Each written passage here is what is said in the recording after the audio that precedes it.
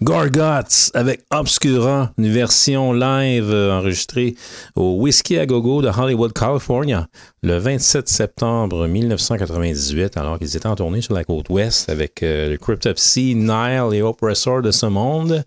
C'était un setlist, je pense, de 5-6 chansons qu'il faisait à ce moment-là, donc 3 pièces d'Obscura. On avait passé Hurtly Love, justement, du même concert, quand même assez récemment. Et tu sais, ça détruit tellement. C'est une espèce de pro footage avec une sonorité qui est à prendre comme elle est. C'est très, très cru. Et comme je disais à Bob tantôt, avec qui on s'est entretenu longuement pour le 20e anniversaire du départ du batteur Steve MacDonald, batteur d'exception, évidemment, de la scène de Québec City. C'est un des enregistrements les plus abrasifs que j'ai jamais entendu. Et juste d'entendre l'audio sans voir le vidéo, je suis tout autant captivé par le rawness, entre guillemets, de cet enregistrement-là. Et c'est comme entendre du Mastodon, mais x10. Ils ont fait, comme j'ai déjà dit, ils ont fait du Mastodon avant Mastodon, tu sais. Et comme un observateur mentionnait sur le web un utilisateur quelconque, il disait This album, Obscura, is what King Crimson would have sound like if they played death metal. Killer music. Ouais.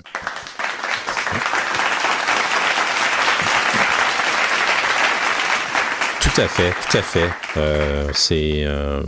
Je pense que cet album-là en particulier et d'autres et autres œuvres de Gorguts vont continuer de nous... comment on dit ça? J'essaie de trouver le bon adjectif, le bon terme. Bewildered, c'est quoi en français? Nous émerveiller, en quelque sorte, nous... et à la limite, nous confondre... Je cherche le terme entre les deux, là, mais nous déstabiliser, en tout cas, quelque chose comme ça. C'est exactement ça. C'est déstabilisant, même pour ceux qui sont déjà avertis depuis un quart de siècle. Parce que là, on était dans la réinvention du death metal, et ça depuis, comme j'ai mentionné justement dans l'entretien avec Bob, depuis 93-94 que les gars jouaient matériel Obscura. La première fois que j'ai vu Steve MacDonald live, c'était au Ritz de Val-d'Or le 5 octobre 93, et c'était Out of This World. Moi, j'étais déstabilisé justement à l'idée que j'étais à 100 km de chez nous, en Abitibi, et je pouvais voir un band comme ça qui jouait de ce calibre-là, qui revenait de leur tournée européenne en 93, et de les voir jouer ces pièces-là. C'est complètement... C'était surréaliste, voilà. Dans un petit bar de la 3e avenue à Val-d'Or.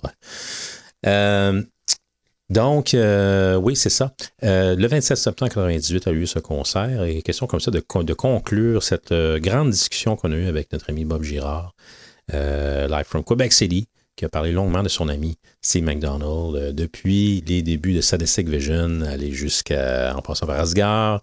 Également, a fait partie du projet, un projet temporaire, en fait, celui de Steve Hurdle, Negativa, au milieu des années 90. Et puis, gravité comme ça dans la scène de Québec. En tout cas, pour ceux qui viennent de joindre à nous, vous avez raté quand même pas mal de propos intéressants de la part de notre ami Bob. Surveillez toujours ce qui se passe sur la page Facebook. Les liens d'écoute sont disponibles si vous voulez vous rattraper en balado. Captivate.fm, Google Play, Balado Québec, Spotify. Vous pouvez toujours vous rattraper. L'émission Subversion, on parle d'une émission quand même d'au moins 3 heures aujourd'hui avec toutes les interventions relatives à ce départ, à cet anniversaire du départ de Steve MacDonald.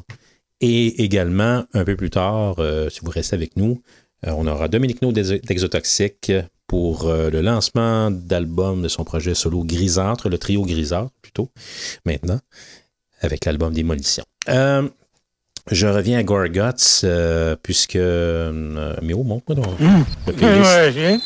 Bon, dans le cadre de cette grande discussion avec notre ami Bob Girard, on a entendu également From Wisdom to Hate, la pièce titre du 4e album de la formation Gorguts, le seul long jeu, entre guillemets, sur lequel Steve MacDonald a évolué, a contribué. En fait, il a contribué à Obscura, mais évidemment, il y a eu une transition à un moment donné. L'autre drummer, Pat, qu'on parlait tantôt, c'est lui qui s'est retrouvé sur l'album et sur quelques concerts subséquents. Alors, on parle d'une parution aux alentours de la Saint-Jean 98 pour Obscura. Il y a eu le Polywog, probablement début août, généralement, le festival Polywog 98 et autres subséquents. Ça se produit pas mal en première, deuxième semaine d'août. Et puis là, on est à l'automne avec la tournée sur la côte ouest californienne, américaine plutôt. Donc, c'est ça. Et entre-temps, il y a eu le projet Asgard qui est sorti entre-temps la même année, le projet de Steve. Un des 3 Steve de la formation Gorguts, évidemment, Steve MacDonald. Donc, c'est ça. Et on parle de Asgard, le EP, le premier EP Asgard de 98. On a entendu We Invoke, le choix de notre ami Bob. Très bon d'ailleurs. D'ailleurs, Xavier, t'as aimé, je pense qu'il a apprécié Asgard. Hein? Oui. J'ai bien aimé Asgard. On aurait dit Martin Van Drunen qui chantait sur du Samael époque Ceremony of Opposite par moment et du Morbid Angel dans d'autres segments. Oui, t'as bien raison. Ça faisait un petit peu à Samael au début, le riff, là, à la fin aussi. C'est très, très bon. Et même avec du recul, presque un quart de siècle plus tard. On a entendu également Sadistic Vision, qui était le premier band extreme metal, si on veut, là, de Steve. Il y a eu la formation As au précédent, mais vu qu'on n'a pas parlé à des vieux de la vieille comme Void ou comme Chris Campo de Sadistic Vision, on n'est pas sûr exactement de quoi As avait l'air musicalement. On a soupçonné un émule de DRI puisque, évidemment, sur les premières photosessions de Sadistic Vision, on voyait Death avec son shirt de DRI en dessous de sa chemise à carreaux. Donc, on a entendu la pièce titre Sadistic Vision pour continuer la nomenclature de ce bloc consacré à Steve MacDonald. Des mots qui m'ont subjugué dès le départ, alors que j'étais c'était dans mon époque tape trading avec un type dont j'oublie le nom, qui m'a envoyé quelques trucs enregistrés par des bandes de Québec, justement comme à Pathetic Circus qu'on a mentionné et autres. Donc, qui est-ce qu'il y avait d'autre aussi? Il y avait... voyons, c'est quoi déjà le band? Detona Trash. Oui, j'ai été chercher ça loin. Detona Trash. Qu'est-ce qu'il y avait d'autre là-dessus? Je pense qu'il y avait du Dissection avant même que j'aille j'achète le vinyle de Dissection de Québec. En tout cas, c'est une belle époque. Donc, c'est ça. Sadistic Vision, Asgard, Gorguts, sont les formations dans lesquelles il a évolué à travers les 10 ou 15 ans qu'il a été actif sur la scène. En tout cas, comme j'ai mentionné, pour de plus amples détails, retournez en arrière dans cette émission, vous allez entendre beaucoup d'anecdotes relatives à M. Steve MacDonald. Oui, Sadistic Vision, justement, on parlait de Sadistic Vision, Mario Marchal à la basse, hein, avec le fameux Death à la batterie, André Tousignan, le fameux Void, guitariste, Chris Campo, vocaliste, et Stéphane Anger, guitariste. Ça avait été enregistré et mixé à la production L'Idée avec Yves Drolet et le band lui-même, Sadistic Vision, soit dit en passant. Voilà. En ce qui a trait à... From Wisdom to Hate. C'est paru chez Olympic, évidemment, le 6 mars 2001. De mémoire, oui, c'est bien ça. Avec Pierre Rémillard, entre autres. Et c'est ça, avec Pierre Rémillard, celui-là aussi. Là, je sais que sur Obscura, c'était le cas. C'est parce que là, Méo, il arrête pas de jouer des tours avec mes notes. OK, d'accord. C'est juste pour me faire bugger, là. En tout cas. Évidemment, le départ de monsieur MacDonald, survenu le 17 octobre 2002 plutôt. En tout cas, en apparence, il se serait enlevé la vie. Certains autres théories sur le fait que c'était pas vraiment voulu, c'était un accident. Luc Lemay lui-même a fait part à Blabbermouth une semaine plus tard, a confirmé évidemment le décès de Steve. Et puis, en mentionnant justement que son propre talent le résumait en un tout, finalement. Your talent can resume you. Il avait ce talent qui pouvait nourrir une flamme musicale, une flamme créative en tout cas pour tout en ce qui a trait à Luc, pour toute une décennie finalement. Et donc, ils ont vécu quand même des expériences, vraiment de belles expériences et des moments magiques qui ont forgé finalement leur sens de création ensemble. Donc, il a largement contribué à l'unité en termes de création et de performance et tout ça. Et évidemment, avec la complicité de Steve Cloutier, bassiste, et Steve Riddle, guitariste. D'ailleurs, ce dernier, semble-t-il qu'il avait eu beaucoup de peine, même lorsqu'on soulignait le 10e anniversaire de son départ. Il avait une grande peine d'avoir perdu son ami Steve MacDonald. Alors, c'est décidément un musicien qui va manquer à beaucoup de personnes. Donc, c'est une des raisons pour qu'on lui a justement rendu hommage, je l'espère.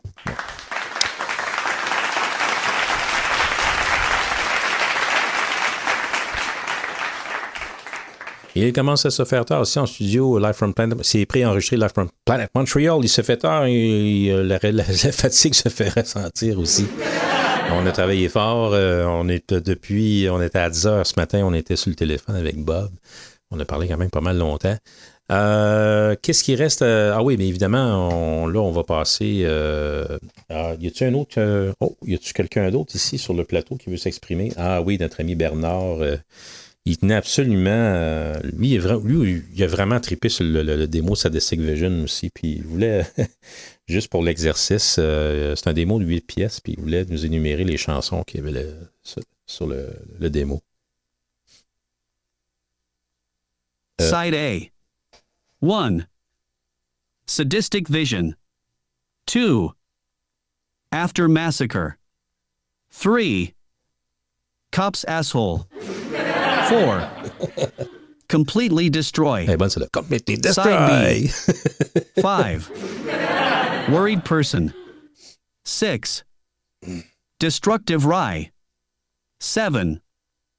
Final Assault. 8.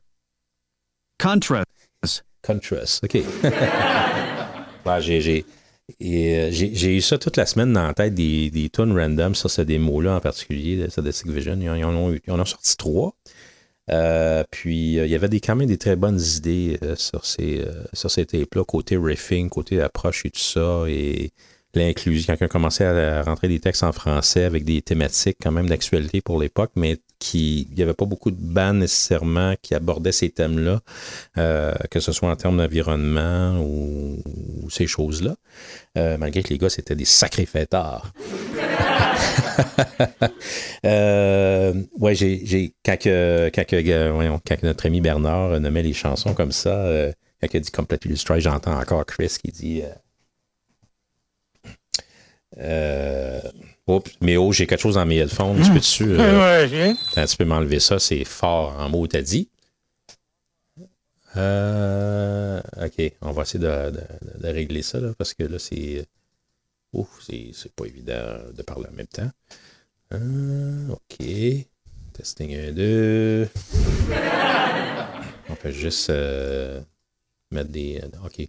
OK, tu peux mettre ça à off. OK, parce que là, ça sort dans mes headphones.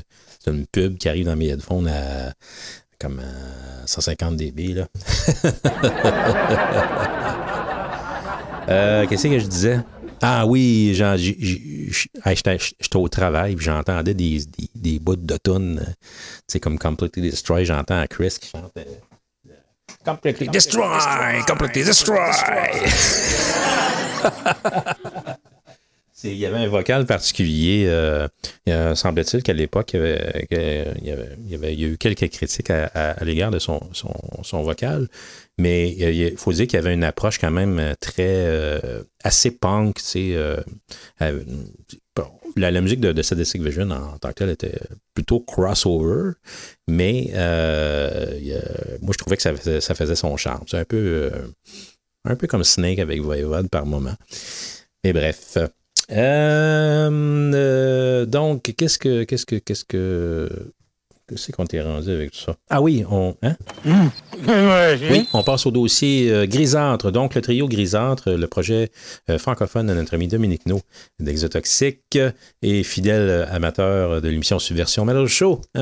Donc, il lance le tout premier long jeu.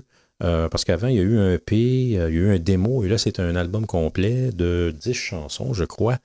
Donc, le lancement officiel demain, le 22 octobre, et ça se fera avec une performance en concert sous forme de trio avec le nouveau batteur Stéphane Patry, son comparse de longue date d'Exotoxique et également ancien Genetic Error. Donc, ils vont faire un show pour lancer l'album Démolition. Et pour nous en parler en plus ample détail, on se transporte cette fois à Grand-Mère Shawinigan, Québec, pour parler à notre ami Dominique No d'Exotoxique et du trio Grisâtre.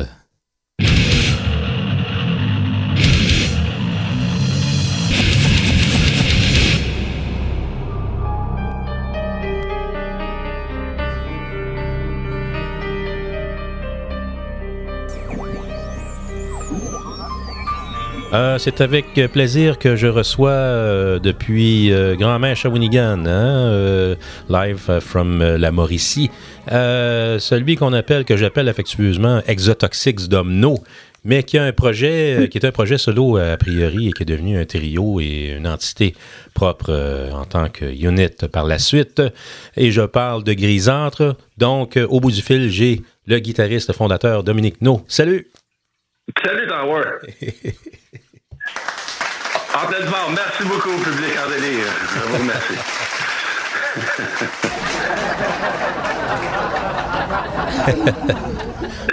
Quel délire! Oui, c'est quel délire aujourd'hui. Ben oui, c'est ça. Il n'y a pas tellement longtemps, tu nous as annoncé la venue d'un nouvel album qui a été enregistré en studio et tout ça, avec le fameux trio ou le duo. Anyway, c'est des détails que tu vas nous parler durant cet entretien. Donc, album qui va voir le jour officiellement là, le 22 octobre prochain. Donc, demain, pour ceux qui nous écoutent live à l'émission d'aujourd'hui, l'épisode 235, évidemment. Alors, ma première question, ben évidemment, il y avait eu la sortie d'un EP, une cassette là, précédemment. Et qu'est-ce qui a changé principalement depuis que Grisâtre était devenu alors le trio Grisâtre? Ben, ce qui a changé, je pourrais te dire, Power, c'est que j'essaye d'impliquer mes musiciens dans ce que je fais, surtout dans ce qui va venir avec Stéphane qui est maintenant là.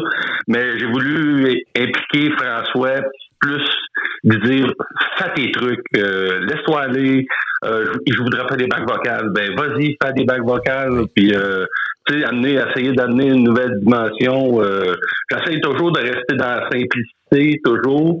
Mais François amène des beaux trucs, puis Stéphane aussi, là, avec son apport, quand il va embarquer dans la patente plus, là, c'est sûr que là, il a appris les tunes, c'est comme si on y avait rentré dans la gueule de force un peu là, pour le show. Là.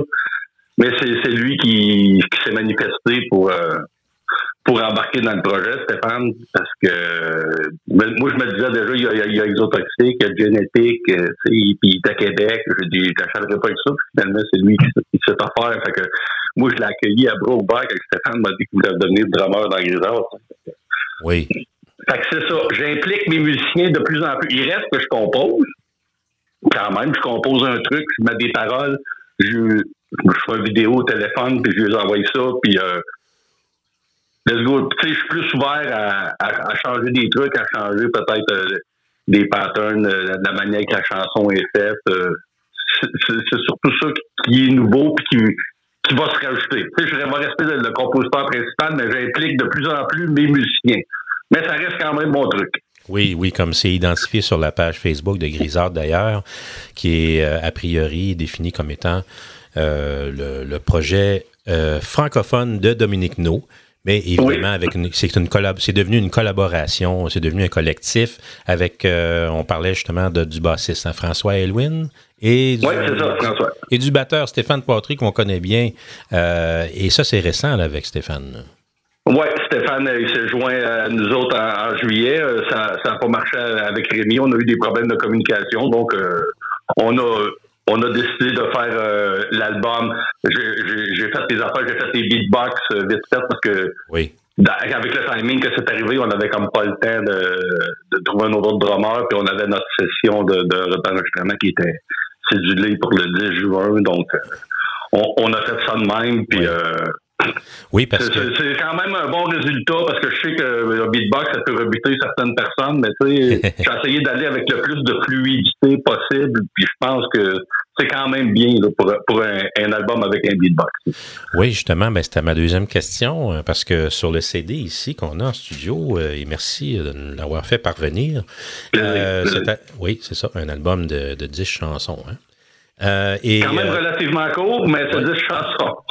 Dans les crédits, on peut créditer à la batterie, c'est pas un être humain, c'est le Dr. Rhythm 670. C'est exactement, c'est lui notre batteur. c'est pareil avec Roland le partisan. Alors, ouais.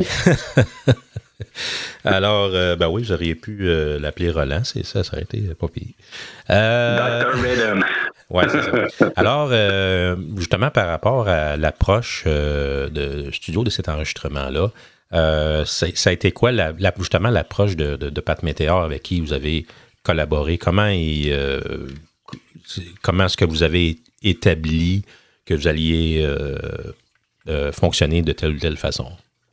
Ben, moi, je vais te dire, avec Pat, c'est un ami, là, écoute, là, Patrick, ça fait 25 ans qu'il le connaît. Ça fait 30 ans que je le connais. C'est un gars de Saint-Georges, on s'est connu à Saint-Georges. Au début, tu sais, moi, j'étais le genre de gars qui mettait de la musique dans un party, puis là, quand Pat m'arrivait, puis là, il gardait la musique, puis là, c'est lui qui prenait le contrôle. Ça mais Pat, j'ai donné toute l'attitude. Je sais que lui, c'est un gars qui tripe sur le...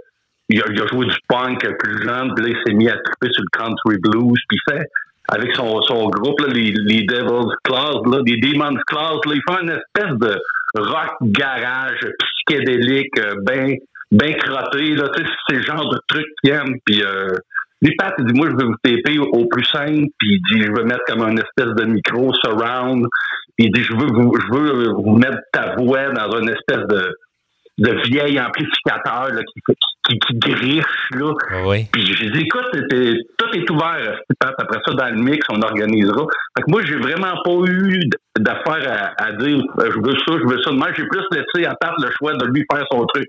Parce que, tu sais, dans le fond, Pat, il nous a accueillis. Là. Ça ne doit pas coûter une scène, parce que c'est un ami. Fait que, on était bien content. Puis on a fait ça dans une journée. On l'a fait live. Puis on a commencé à 1h l'après-midi. Puis on a fini à 11h le soir. Là. On a fait tout le côté instrumental. Après ça, on a fait toutes les voix. Puis, fait que Pat, c'est ça, il était bien ouvert là-dessus. Puis là, quand je l'ai donné une mix à Samuel, là, j'ai dit, tu vois qu'il y a des places, qu'il y a un surround, il y a un micro surround. Tu vas voir qu'il y a 4 tracks de voix parce que tu as 2 amplis différents. Tu essaies d'organiser ça pour mettre la crasse, mais pas trop garage non plus, mais tu sais, dans le Grisard, ça a un côté garage, un peu ses bords. Fait que c'est l'approche qu'on a voulu avoir avec Pat, puis on est bien satisfait de ce qu'il a fait, parce que lui, il fait ça dans la cave chez eux pour le fun, il enregistre des maquettes puis tout, mais non, vraiment, vraiment content, il a fait une bonne job, puis on est vraiment content de l'avoir eu à nos côtés. Donc, on va aller entendre une chanson de cet exercice, de cette session-là. Je vais y aller avec Non, on va y aller avec ton choix. Le Pont Noir. Oui. Le Pont Noir. Oui. Je pense que j'adore le texte, premièrement. J'adore le texte que j'ai écrit là-dessus. Moi, j'ai été élevé sur le bord de la traque à Saint-Georges. Souvent, je m'accrochais après le train pour aller chez mes cousins à Garneau. Garneau, C'était à l'autre bout de Saint-Georges, proche de la gare de triage. Là. Je m'accrochais souvent avant le train. On a passé notre jeunesse sur le bord de la traque. Puis on a un endroit ici, entre Saint-Georges et Grand-Mère, qui traverse la rivière Saint-Maurice, qui s'appelle le Pont-Noir. C'est un pont ferroviaire. Et puis, on descendait par le manoir Trépanier, on s'en allait vers la piste de motocross, puis là, on arrivait sur le bord du Pont-Noir avec nos BMX. Là, écoute, Power, on avait 10-12 ans, là. J'avais 10-12 ans, là. Ouais. Puis là, j'étais là, assis sur mon BMX, puis j'étais casse-cou, hein, Chris, quand j'étais là. Mes parents ils avaient peur, sérieux, j'étais fou, là. Ouais. Et puis, je sais pas comment de fois que je me suis dit, je m'accroche après le train, puis je traverse le Pont-Noir. Mais je l'ai jamais fait. Okay. Je l'ai jamais fait. Il y a comme une petite cloche dans ma tête qui disait « Hey, le clown, c'est haut en dessous, là, puis ça peut aller vite des fois un train, là, ça fait tant que ça part. » Oui. Fait que le Pont-Noir, c'est ça, ça fait partie ici de... Tout le monde de Grand-Mère connaissent le Pont-Noir, puis ils ont tous été faire des feux en dessous du Pont-Noir, puis triper là. Fait que dans mon histoire, moi, c'est un peu tragique, parce que c'est une histoire de suicide, c'est l'histoire du gars qui s'accroche après le train, puis en dos au Pont-Noir, il se crisse en bas. C'est l'histoire du Pont-Noir, c'est moi qui l'ai inventé dans ma tête, mais okay. Le gars s'accroche après le train. C'est un mélange de mon enfance puis du drame du gars qui se crisse en bas. Et de la fiction et du réel. C'est ça, exactement. Et à ne pas confondre, pour ceux qui auraient espéré un cover de Voivode, le Pont-Noir, ce n'est pas il n'en est point. On va aller entendre justement le Pont-Noir de Grisâtre de cet album Démolition qui paraît ce 22 octobre. On est avec Dominique No, on revient à Subversion sur le web, sur les ondes C'est fou.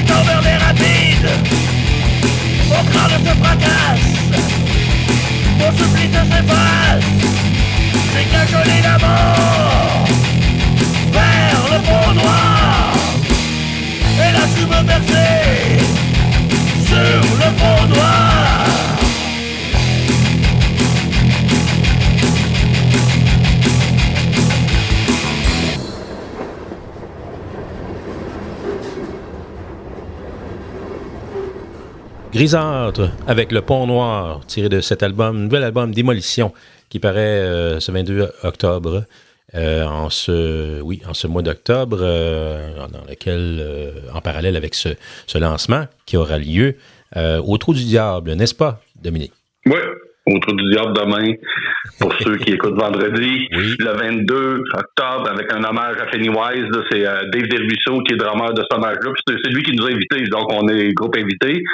C'est un peu la raison, quand on a été invité, c'est un peu la raison pour laquelle on a décidé de faire ça le 22 octobre, et puis tant qu'à avoir le show, parce que ça fait quand même un petit bout que c'est fait, là, tout ça, là. Oui. Mais on a décidé de se donner un bon pushing, puis de dire, regarde, on s'en va au Trou du Diable, on est à Shawinigan, on est chez nous dans notre patelin, puis là, Stéphane a fait faire des t-shirts en plus, il nous en a même pas parlé, puis il nous est arrivé avec ça, fait que là, on est content, on a une batch de nouveaux CD, on a une batch de t-shirts, puis ça va être vraiment super. L'entrée est gratuite, fait qu'on espère de pacter ça.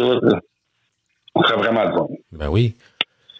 On continue sur l'aspect lyrique que tu avais abordé précédemment avec le Pont-Noir qu'on vient d'entendre. Donc, si j'ai plus ou moins bien compris, bon, évidemment, tu as mentionné que pour l'exercice du Pont-Noir, tu es retourné en enfance, on a ajouté de la fiction là-dedans, et puis précédemment, Grisâtre, évidemment, laisse sous-entendre, démontrer un côté sombre de quelque chose ou d'un environnement quelconque ou de certains personnages qui ont évolué dans cet environnement. Et le mot décrépitude est revenu quelquefois dans les présentations. Oui. Est-ce qu'on est toujours dans la décrépitude / le côté sombre de Shawinigan?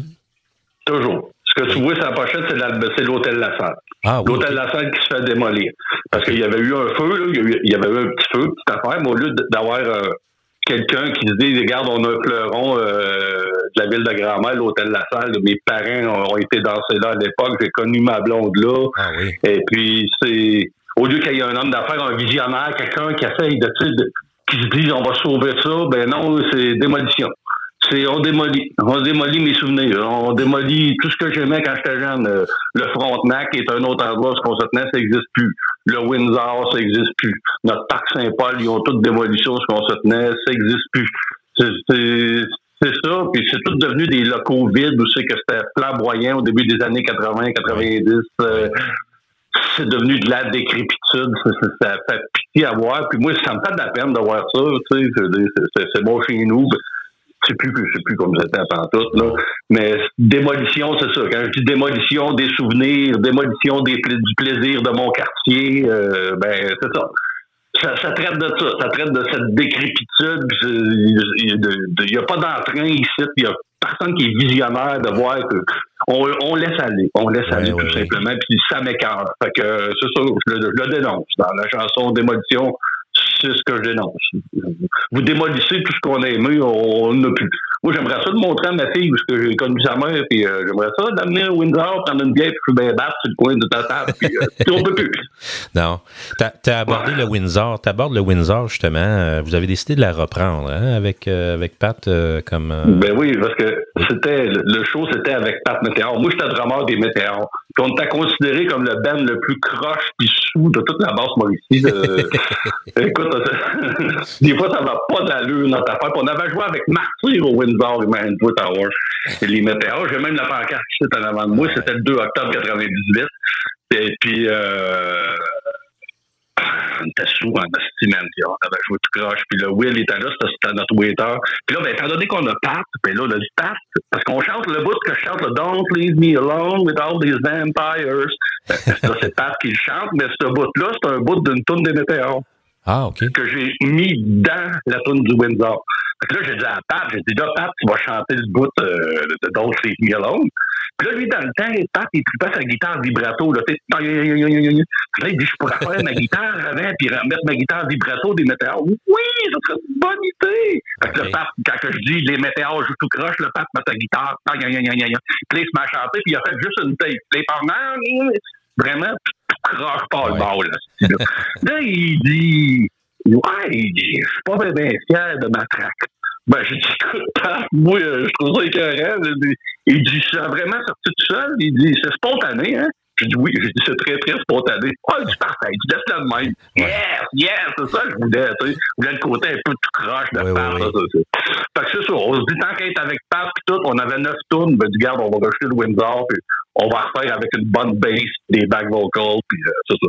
Parce qu'à la fin, quand Pat il chante, après ça, j'embarque Pat des back vocals avec nous autres. Oh, ça va, ouais, là! Fait que, en gros, c'est ça. C'est pour ça qu'on l'a repris. C'est parce que c'est une toune qui reste dans la tête quand même assez facilement.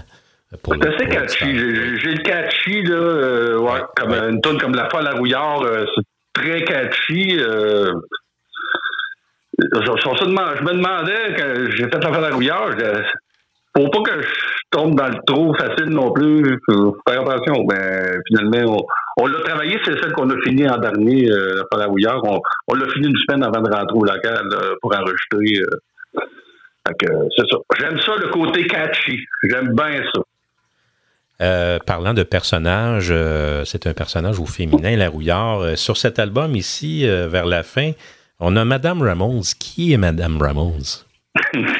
Moi, Tower, là, les gens que je connais pas, j'ai tendance souvent à lui donner un nom, un toi aussi? Quand je parle avec ma blonde, C'est ça, tu sais. Puis Madame Ramones, c'est des jumelles. C'est 2 jumelles ici qui est enseignante, des jumelles du Chéneau, il me semble, si je me rappelle bien, c'est quoi le nom. En tout cas, elle, Madame Ramones, elle se met un bol sur la tête, elle fait le tour. Ça, c'est sa coupe de cheveux. Là.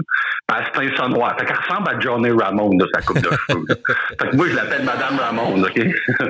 Puis elle en marche un coup, je te dis, elle prend 10-15 marches par jour. Je te dis, à tous les jours, on va passer Madame Ramones en part par vie, puis elle marche comme un pas de soldat, parce qu'elle a les épaules, là, puis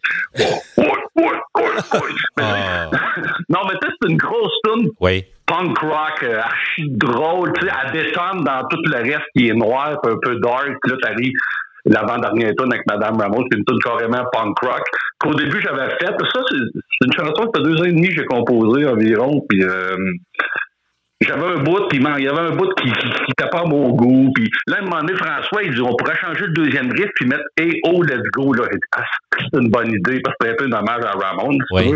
Fait que là, on a modifié le riff un peu, puis on a rajouté Hey, oh, let's go. Là, je dis, Frankie, t'as trouvé la patente. Ben, c'est une toune joke, c'est une toune drôle, joyeuse. Là. Comme je te dis, je l'ai mis avant-dernière parce que les avant-dernières tunes d'album, des fois, c'est souvent l'underdog. Fait que c'est un peu ça. Madame Ramones. Ça fait longtemps qu'elle traîne, cette tune-là, puis là, je voulais la mettre, puis je l'ai mis, puis c'est comme ça. On passe à autre chose.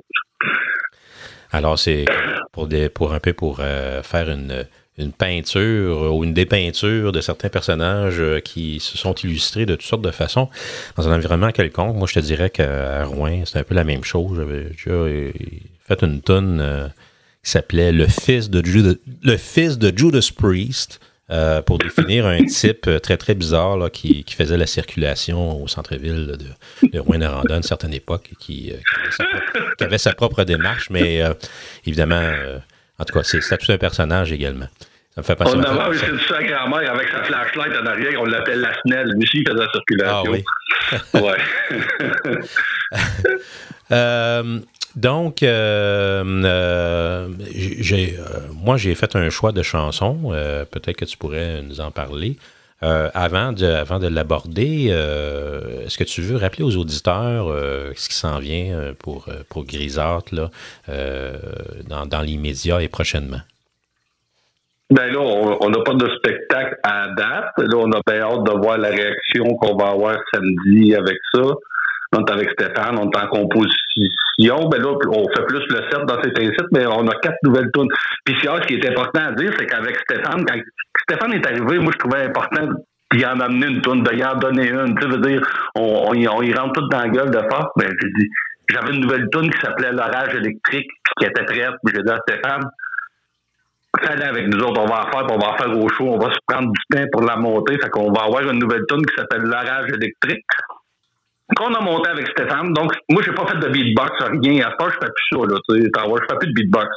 Je laisse au gars, allez-y, exprime-toi. Comment tu vois ça?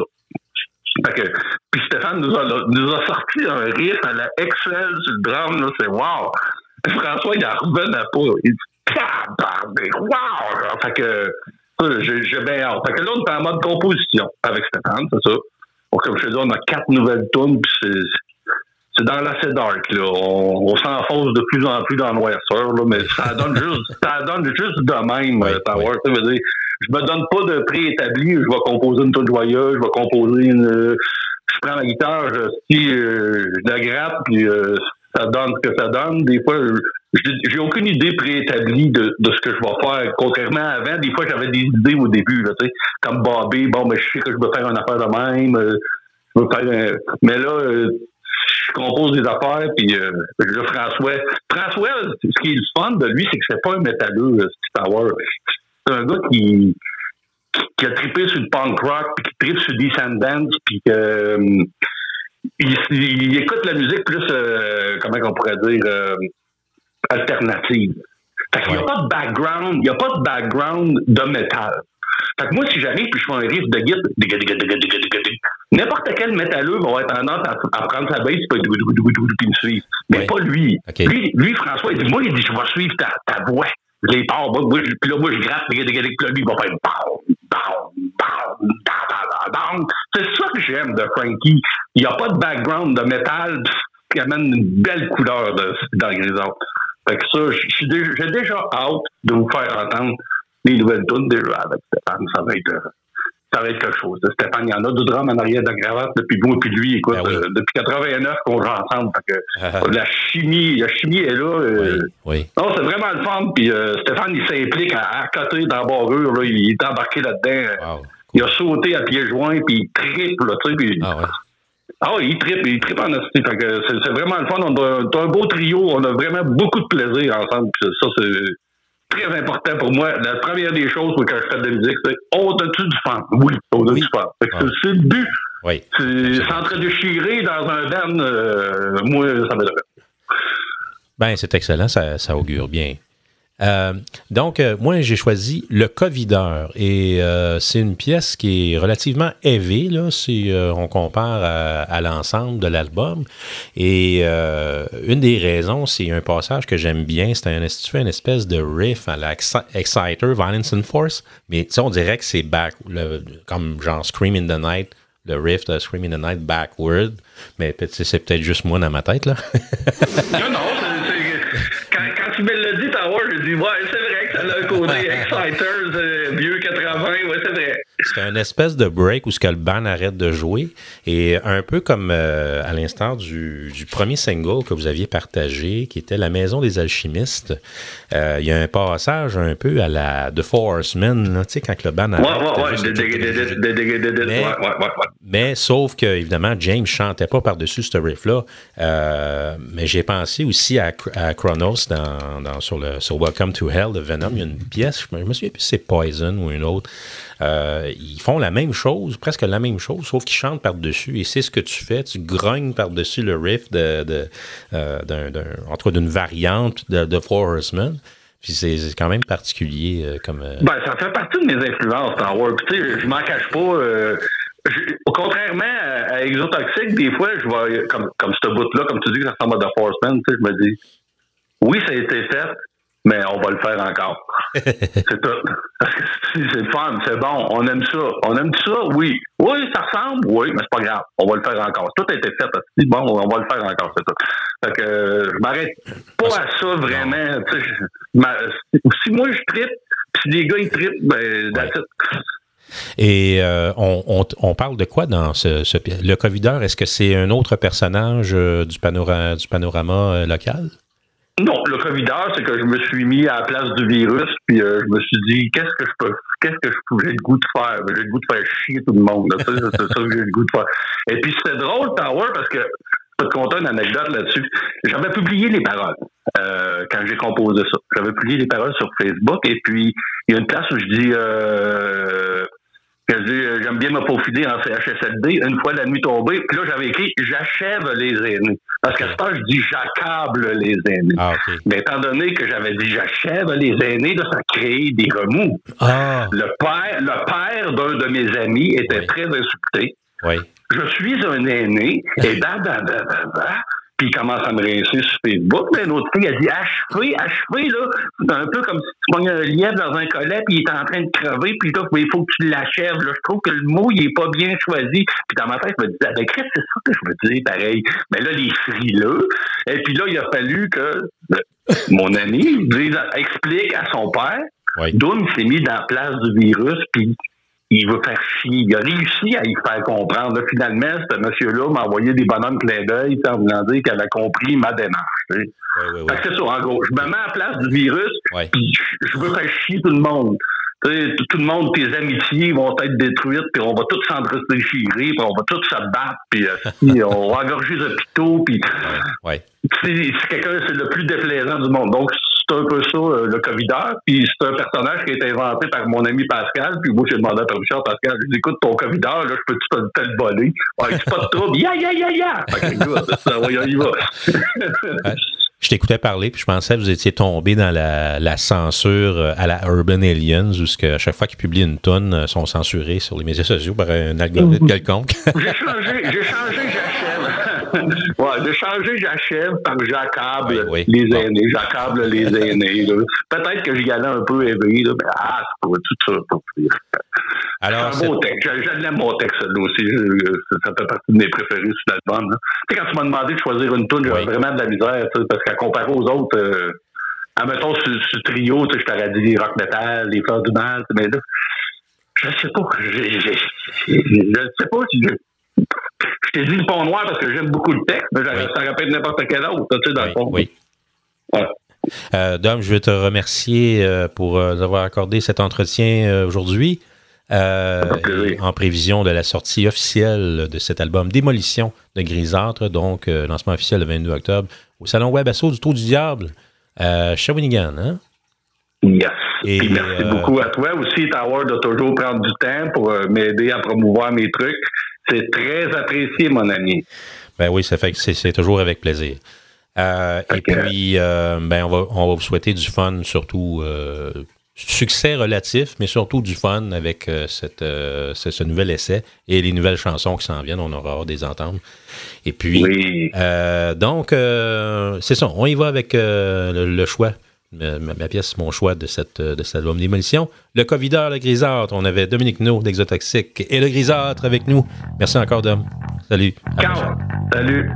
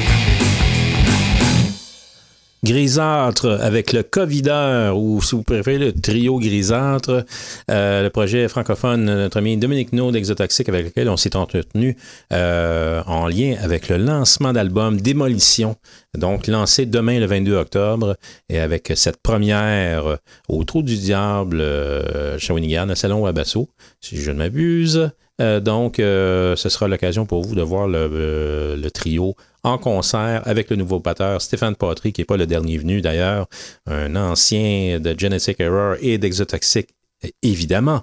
Donc, un complice de longue date, notre ami Domino, et avec François Elwin qui complète la formation à la basse. Décidément, de cet album, qui, comme le mentionnait Dom, qui a été enregistré au studio de Pat Météor. Donc, 10 chansons. C'est-tu 8 ou 10, Méo? Comment ça que le CD, le CD, il n'est pas dans le studio, il est dans la cuisine. Quoi? Comment ça, il est dans la cuisine? Tu fais dans la cuisine, le CD de grisâtre.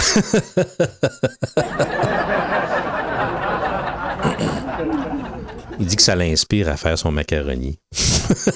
N'importe quoi. OK, c'est bon. Il me semble qu'il y a 10 chansons. On avait parlé de 10 chansons, il me semble. Donc, c'est ça. Moi, j'ai choisi la pièce. Ça, c'était mon choix, le Covideur. Et ce qui a retenu mon attention en particulier, c'est le break au milieu avec le riff à la Exciter sur Violence and Force. Et ça ressemble un petit peu à Scream in the Night, mais à l'envers. Tu sais. C'est très bon.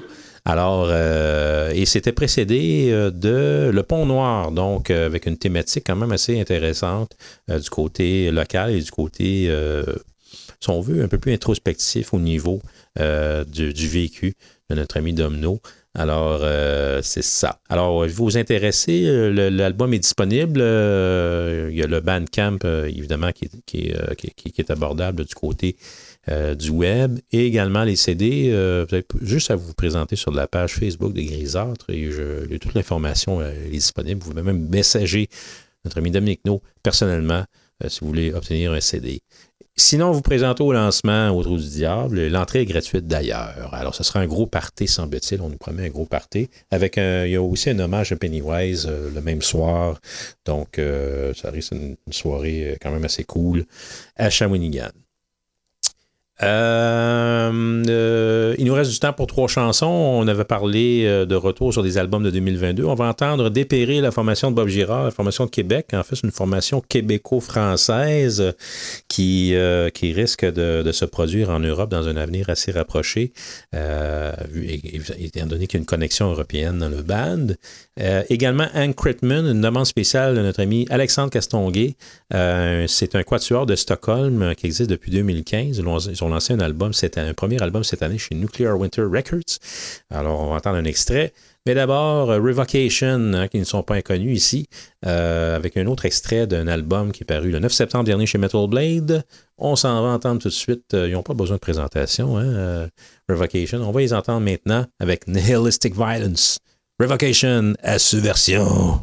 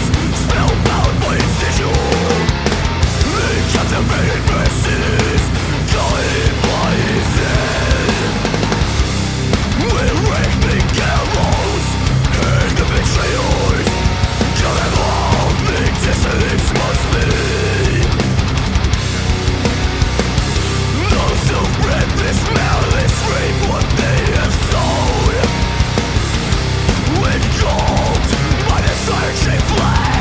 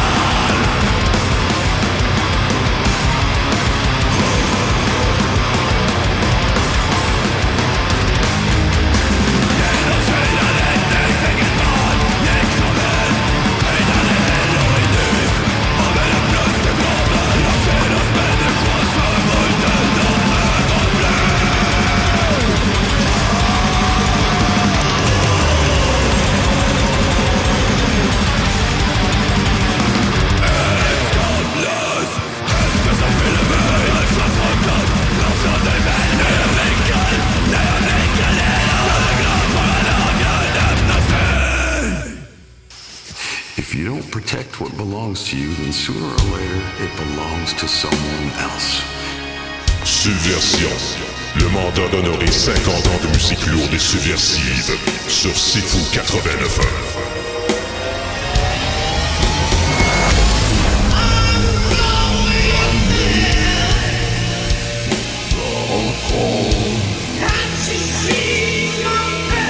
Go through your land, your wallet, your home, your country.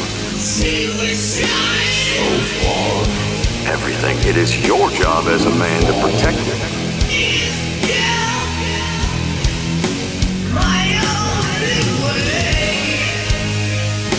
Moi-même, DJ Tower of Death a le mandat d'honorer 5 décennies de musique lourde et subversive, tout en rendant hommage aux artisans qui ont contribué à l'évolution du genre à travers des œuvres mémorables.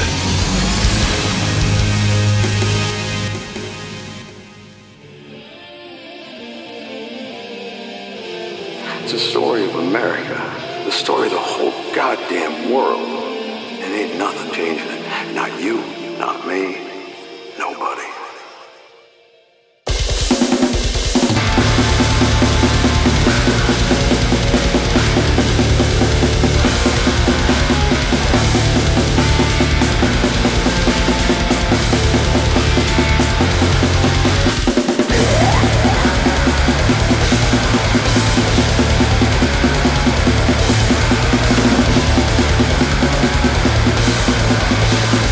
I wonder where I am.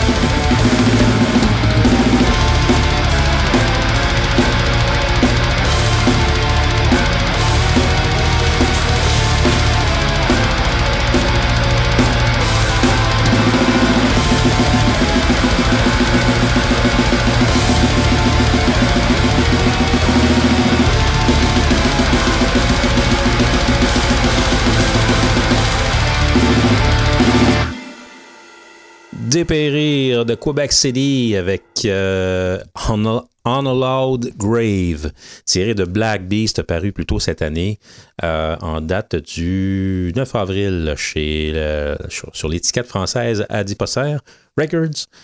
Donc, avec Bob Girard, qu'on a eu en entretien en lien avec l'hommage à Steve MacDonald, aujourd'hui dans l'émission.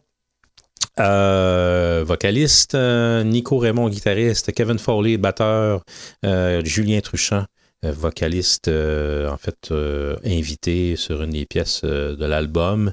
Et autres invités ont gravité alentour de la réalisation de cet album.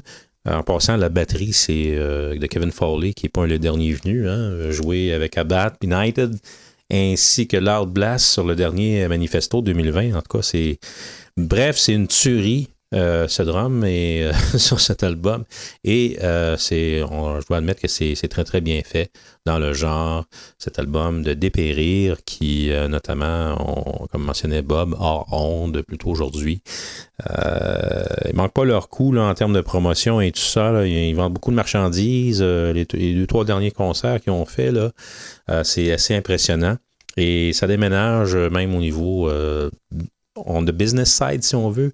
Et il y a des projets, un nouvel album déjà en construction au niveau des compositions et des concerts prévus en Europe, étant donné qu'il y a une connexion européenne à l'intérieur du band et au niveau du label également. Alors, ça promet. Ils ont été faire un concert au Saguenay aussi dernièrement. Et puis, au dire de notre ami Stewie Henry, lui-même, qui en a vu beaucoup de concerts et qui a travaillé sur beaucoup de shows, et il a dit que c'était dans les dents, toutes les sets. Alors, si vous voyez passer de près chez vous, allez assister à un concert de Dépérir. Ça a l'air que ça rince, comme disait notre ami l'ancien assistant Jeff de l'émission Réanimation. Ouais. Donc, Dépérir, paru le 9 avril sur l'album Black Beast. Juste avant, on a eu une demande spéciale de notre ami Alexandre Castonguay. En fait, c'est une suggestion de lui-même. Encryptment de Suède, un quatuor de Stockholm qui s'est fondé en 2015. Donc, vont faire paraître plutôt le 11 novembre prochain chez Nuclear Winter Records. Un album, semble-t-il, disponible copie CD à 500 seulement. En tout cas, c'est très, très bon, ce qu'on a entendu de Encryptment. Et on parle de Liens Praktfulla Dance, tiré d'un album qui porte le nom de Dodens Fosdel. En tout cas, je le prononce comme que je suis capable. Là. Et ils ont fait appel à un vétéran au niveau du mastering, je crois. Pas me tromper, là, si Méo peut arrêter, je vois que mes écrans. Ouais. Donne-moi pas plus de misère que j'en ai besoin aujourd'hui. Oui, Alan Douches, et oui, un chef du mastering américain et également propriétaire du West Side Music, c'est en quelque part à New York, hein, donc c'est New-Yorkais, je crois. Alors, c'est ça. Premier album pour Encryptment, c'est vraiment excellent dans le genre. Et en début de bloc, on a entendu Revocation, qui est, en termes de qualité, qui est toujours fidèle à eux-mêmes. Ce trio américain qui est toujours top-notch dans le genre. J'apprécie toujours ce qu'ils font.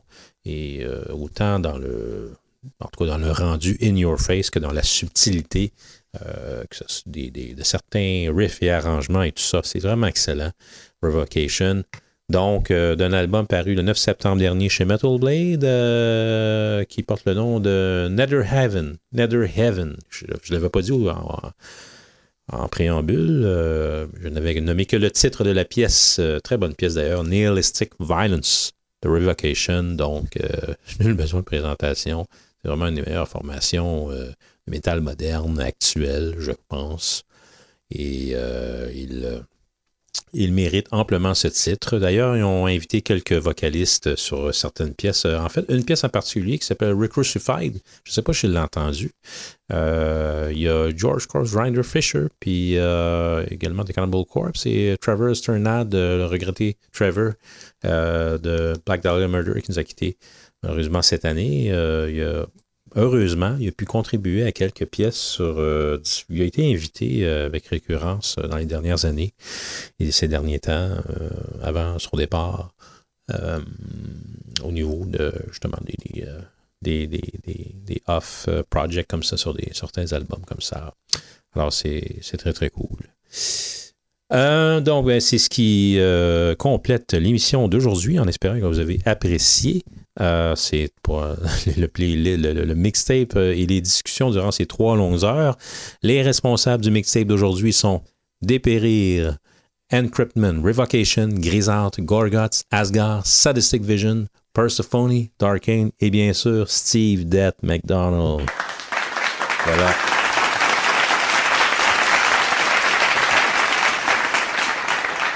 À qui on rendait un juste hommage aujourd'hui avec comme invité Bob Girard. Alors, donc, merci à Bob Girard et également à Dominique No pour leur précieuse contribution aujourd'hui à cette belle émission. Donc, épisode 235 de Subversion Metal Show. Du côté de nos amis de Trois-Rivières, le Rockmaster Le Lefebvre et le Dr. Pendragon, évidemment, sont toujours à la grille horaire, respectivement avec Rock Classique et Réanimation. Réanimation ad.com pour le vétéran du death metal assez fou, ainsi que www.rockclassique.net en ce qui a trait au Rockmaster. Xavier, qu'est-ce qu'on avait est-ce qu'on a une idée du programme en ce qui a trait aux émissions de nos amis? Vas-y, Xavier. Réanimation avec le Dr. Pendragon, 25 octobre, spécial Halloween Terror 11 octobre, album important du metal, partie 1 Lamb of God Rock Classic, spécial 3 pour 1 cette semaine avec The Sheepdogs, Wolf Mother, The Darkness, Airborne, Wolf Mother, The c'est quoi ça? Pretty Wreck. Oh, arrête-moi ça là. Attends un petit peu. C'est parce qu'il n'y a pas de pause dans ton speech. Il va falloir corriger ça à un moment donné. Il va falloir mais il va falloir y montrer là, comment prendre une pause entre les deux topics. Là. Wolf's Mother. Comment est-ce qu'il a appelé ça? Wolf's Mother. En tout cas, vas-y donc, hein? Rock Classic, spécial 3 pour 1 cette semaine avec The Sheepdogs, Wolf Mother, The Darkness, Airborne, The Pretty Reckless, Haken, Riverside, Cadavar, Black Bonzo, King Gizzard and the Lizard Wizard, Powerwolf, Pride Tiger et Ghost. Ghost! En outre, Alain diffus. Alain va diffuser quoi? Ah, c'est très drôle comment tu prononces ça. C'est toujours tordant. Alain, quoi? En outre, Alain diffusera une phase complète d'un album vinyle classique qui est sorti il y a 11 ans, soit Balls Out de Steel Panther. Ah, ben c'est bon. Excellent. Ah.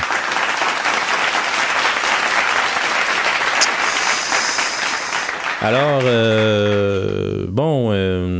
qu'est-ce qu'il y a à Subversion dans 2 semaines? En 2 semaines, épisode 236, le 4 novembre, on ne sait pas encore. On sait que notre fameux Breakfast, Metal for Breakfast avec notre ami Wayne Archibald avait été reporté. Est-ce que ce sera dans 2 semaines? On verra bien. Surveillez les développements sur la page Facebook. L'émission Subversion Metal Show avec les liens d'écoute disponibles Captivate.fm, Google Play, Balado Québec, Spotify, Amazon Music et compagnie et Captivate.fm, est-ce que je l'ai dit? Donc, c'est ça. Alors, c'est tout pour cette semaine pour moi. Mon nom, c'est Sylvain Latour, DJ Tower of Death, et je vous convie à un rendez-vous dans 2 semaines. D'ici là, portez-vous bien, surtout. Keep it metal as usual. Salut.